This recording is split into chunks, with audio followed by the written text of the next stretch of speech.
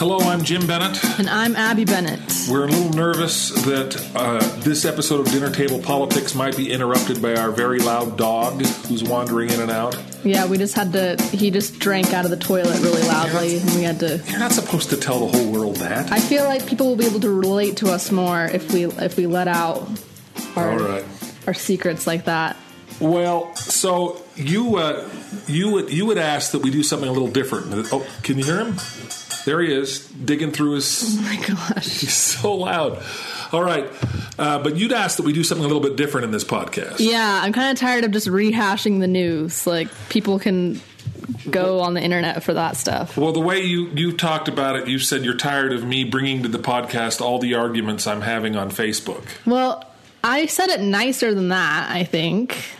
Well, that wasn't unnice, was it? But yeah, that's your favorite thing, is to like post a controversial thing on Facebook and then be like, let's talk about it on our podcast. And you're sick of that.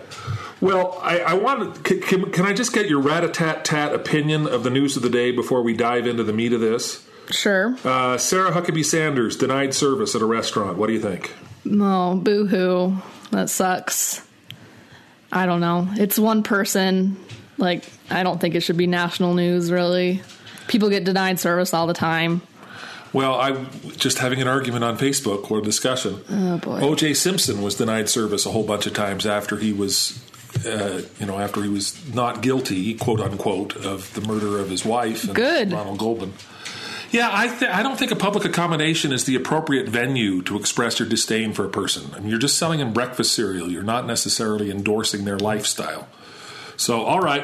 So the travel ban was just upheld just right before we began this podcast. What do you think? I was really disappointed. I was trying to decipher the ruling by myself, but I didn't really understand it, and it was depressing to me. But well, it's depressing to me for a couple of reasons. One, because I think actually on the legal merits, it's correct, that the ruling is correct. Antonin Scalia used to say a lot of stuff that is dumb is not unconstitutional. And you said that on your Facebook. And I said that on my Facebook. That's correct. Well, so I'm going to go to one other thing that I've talked about on my Facebook, but I think that's going to be a good segue into what we've been talking about. Do you know who George Will is?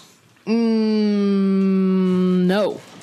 George Will is arguably the most influential conservative columnist of the last 50 years. Well, William F. Buckley, I think, is probably more influential, and Charles Krauthammer might rival that. He passed away this week. It's so hard. There's so many rock stars of that world to choose from. So George Will had a column, his most recent column, that said, "Vote against Republicans in November." George Will is probably one of the most prominent anti-Trumpers out there, never-Trumpers, if you will. And he was, probably the foremost intellectual defender of the Reagan Revolution, hardcore conservative who has left the Republican Party. And he ends his column by saying, "And to those who say, but the judges, the answer is Article 3 institutions are not more important than those of Articles 1 and 2 combined." And so that is my segue. Okay. Because do you have any idea what he's talking about when he says that? Like Articles of the Constitution? Right. What does he mean when he says Article 3 is not more important than Articles 1 and 2 combined? This is a pop quiz on a podcast. Letting down my political science teacher from freshman year. I don't remember any of that. Ugh. Well, so you're not alone. Donald Trump didn't know how many articles the Constitution had. That's a horrible company to be in. I don't like that comparison at all. Well, there are 7 articles of the Constitution. Donald Trump said he would defend all of them up to 8, 9, or 10, as many as there are. Oh, boy. Oh, boy. But the first 3 articles of the Constitution outline the first 3... branches of the government. Branches of the government. And so when he says... It's coming back to me. It's coming back. I think there was some Schoolhouse Rock episode about it or something like that. Is there one about the 3-ring government is the Schoolhouse Rock.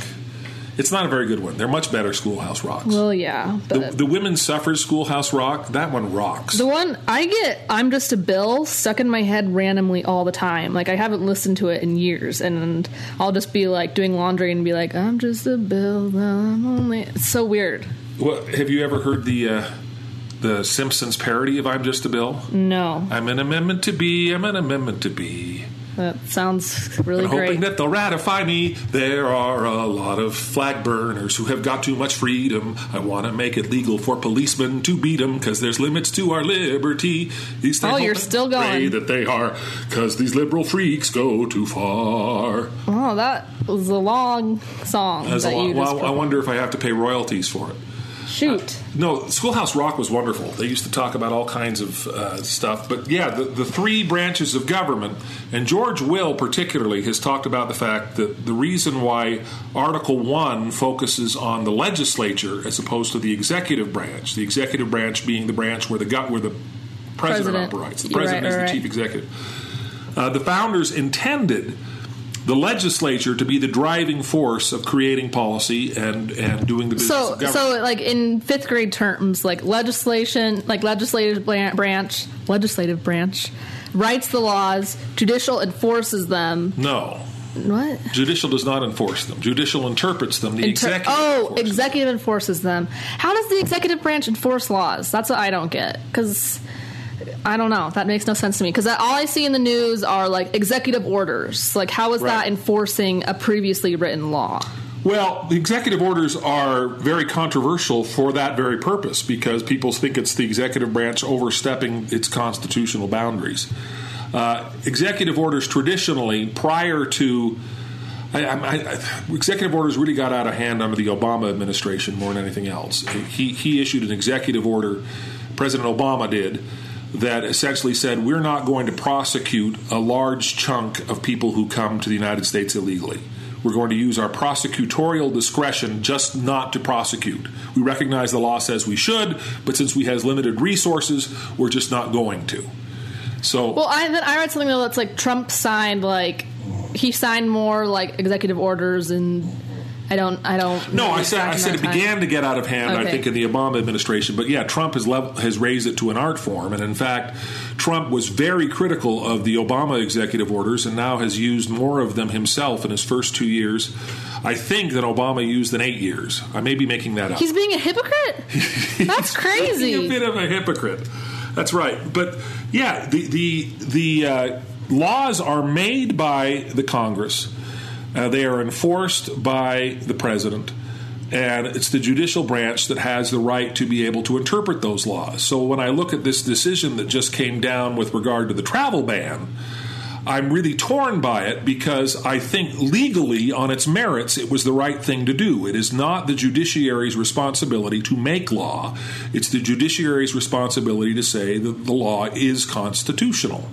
And a bad law shouldn't be struck down by the judiciary just because the judiciary disagrees with it. Well, the other confusing thing for me is how, like, when the Supreme Court has a ruling, that sets the basis for, like, all laws in the future.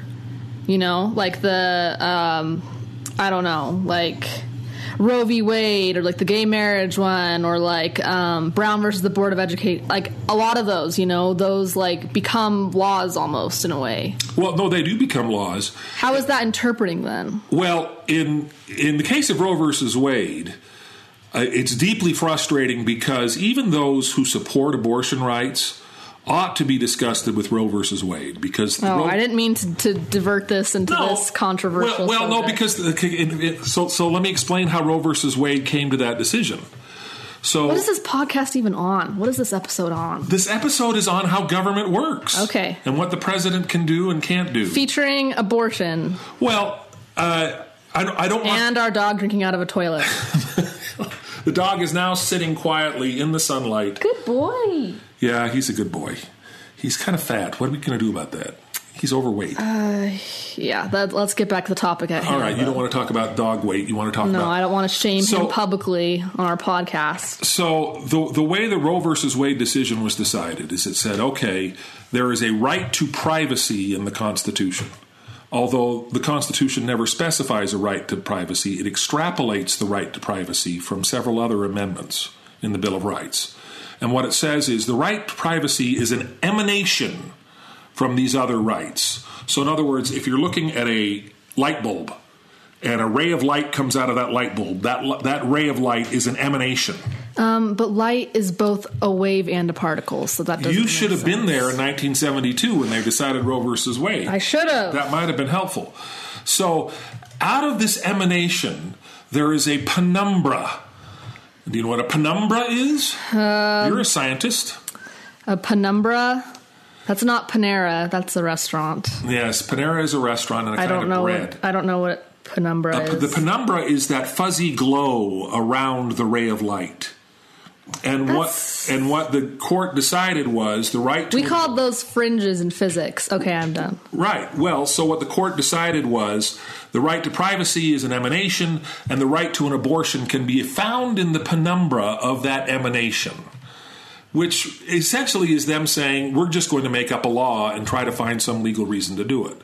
That's not the responsibility of the Supreme Court. And in fact, the Supreme Court is not constitutionally specifically authorized to interpret laws, to do judicial review on laws. What does it say in which article are they in? They're in the third article. What does it specifically say about the Supreme Court in Article 3 then? You know, Thomas Jefferson said that he was worried that the judicial branch would be the weakest branch of government because it doesn't specifically give it a lot of direction in terms of what it should and shouldn't be doing. And in fact, the first Supreme Court Chief Justice, John Marshall, just said, we're going to do judicial review. And in Marbury versus Madison... Oh, I remember that. Yeah. Political science again. Political science again. 3 years ago. They just established this is what we're going to do. And so that's been precedent since pretty much the beginning of the Supreme Court. That's crazy. But it's That's not crazy specifically that outlined in the Constitution. That's wild, because you think of everything has been like written down since the beginning of time, but a lot of it is like, oh, we're making it up as we go along. Right. Which I guess is necessary because so much has changed since the 1800s, but it is still like surprising. Well, if you go, we like to say that, and it's true, that the United States Constitution is the oldest written constitution still in operation in the world today. But it is not the oldest constitution, because you go back to the British Constitution. Magna Carta? Magna Carta wasn't a constitution, but dang it, I got excited because I knew what that one was. But you knew what it was. That's good. I used to live on a street that was right next to Magna Carta Street. I've seen one of the Magna Cartas with my own eyeballs. That's not as cool as living on a street. It was underwhelming, to say the least. Well, the British Constitution is an unwritten constitution. It's just centuries and centuries of precedent. And they call the Constitution, but you can't point to a specific document that says this is the British Constitution. But the American Constitution gives the power to the legislature, and what's happened in recent decades is that the presidency has morphed far beyond the constitutional boundaries that were originally set for it. And that becomes problematic when the person who is the president is someone you don't like. And it tends to be something that people love if the person who is president is someone they do like. But the president now is seen to have way too much power and influence to be able to do things. Case in point, the Constitution specifically gives the legislature the power to declare war. Do you know when the last time was that we declared war? When was the last time we went to war? Let's start with that and backtrack. Like Iraq or... Sure, Iraq and Afghanistan. Is that the last time? I think that's the last time we've done like. But that wasn't the legislature, was it? No, that was Bush. Well, it was and it wasn't. Actually, I mean, we bombed Syria not too long ago, and that was an act of war. But we didn't declare war when we did that, and Congress didn't authorize us to do that. The Iraq War was done under a congressional authorization. Oh, okay. But it was not done under a formal declaration of war. We have not formally declared war since World War II. I knew that, actually. I was going to say that. Why didn't you say that if you knew that? Because you were talking, and you seemed like you were headed somewhere, so I just sat back. I apologize for that. But the Constitution, the one power that the Constitution gives to the president that is really remarkable that he doesn't have a lot of congressional oversight is his responsibility to function as the commander-in-chief of the military. And while there are specific checks and balances that are placed on that, specifically the responsibility to go to war, we've sort of bypassed that with every major military action since World War II. The Vietnam War, the Korean War. How is that allowed? Like, how... That's that's like kind of terrifying to me that like one person can just decide if we go to war. Well, it's necessary in some circumstances. For instance, if you're attacked, if you have to wait until you get a congressional vote to retaliate, that's a problem. Right, but most of these weren't. I guess 9/11 was an attack, but like Syria, we weren't attacked ourselves. Like, right. Well, and it's a problem. And what's interesting is the partisan hypocrisy as to how upset you are about the problem depends on the party of the person who's in the office. Yep. People get upset at they got upset at George Bush, but they weren't upset at Bill Clinton. I mean, I can go through this over and over again. But the partisan hypocrisy is deep. But the fact is, constitutional government is inefficient by design. This is the lesson that my father, your grandfather used to say. Yeah, I think you say this on every single episode we have. Well, what I shouldn't. It's a good message. I know. No, I support it. I support your message. Well, and that's one of the reasons why we talked last week about whether or not Trump is Hitler.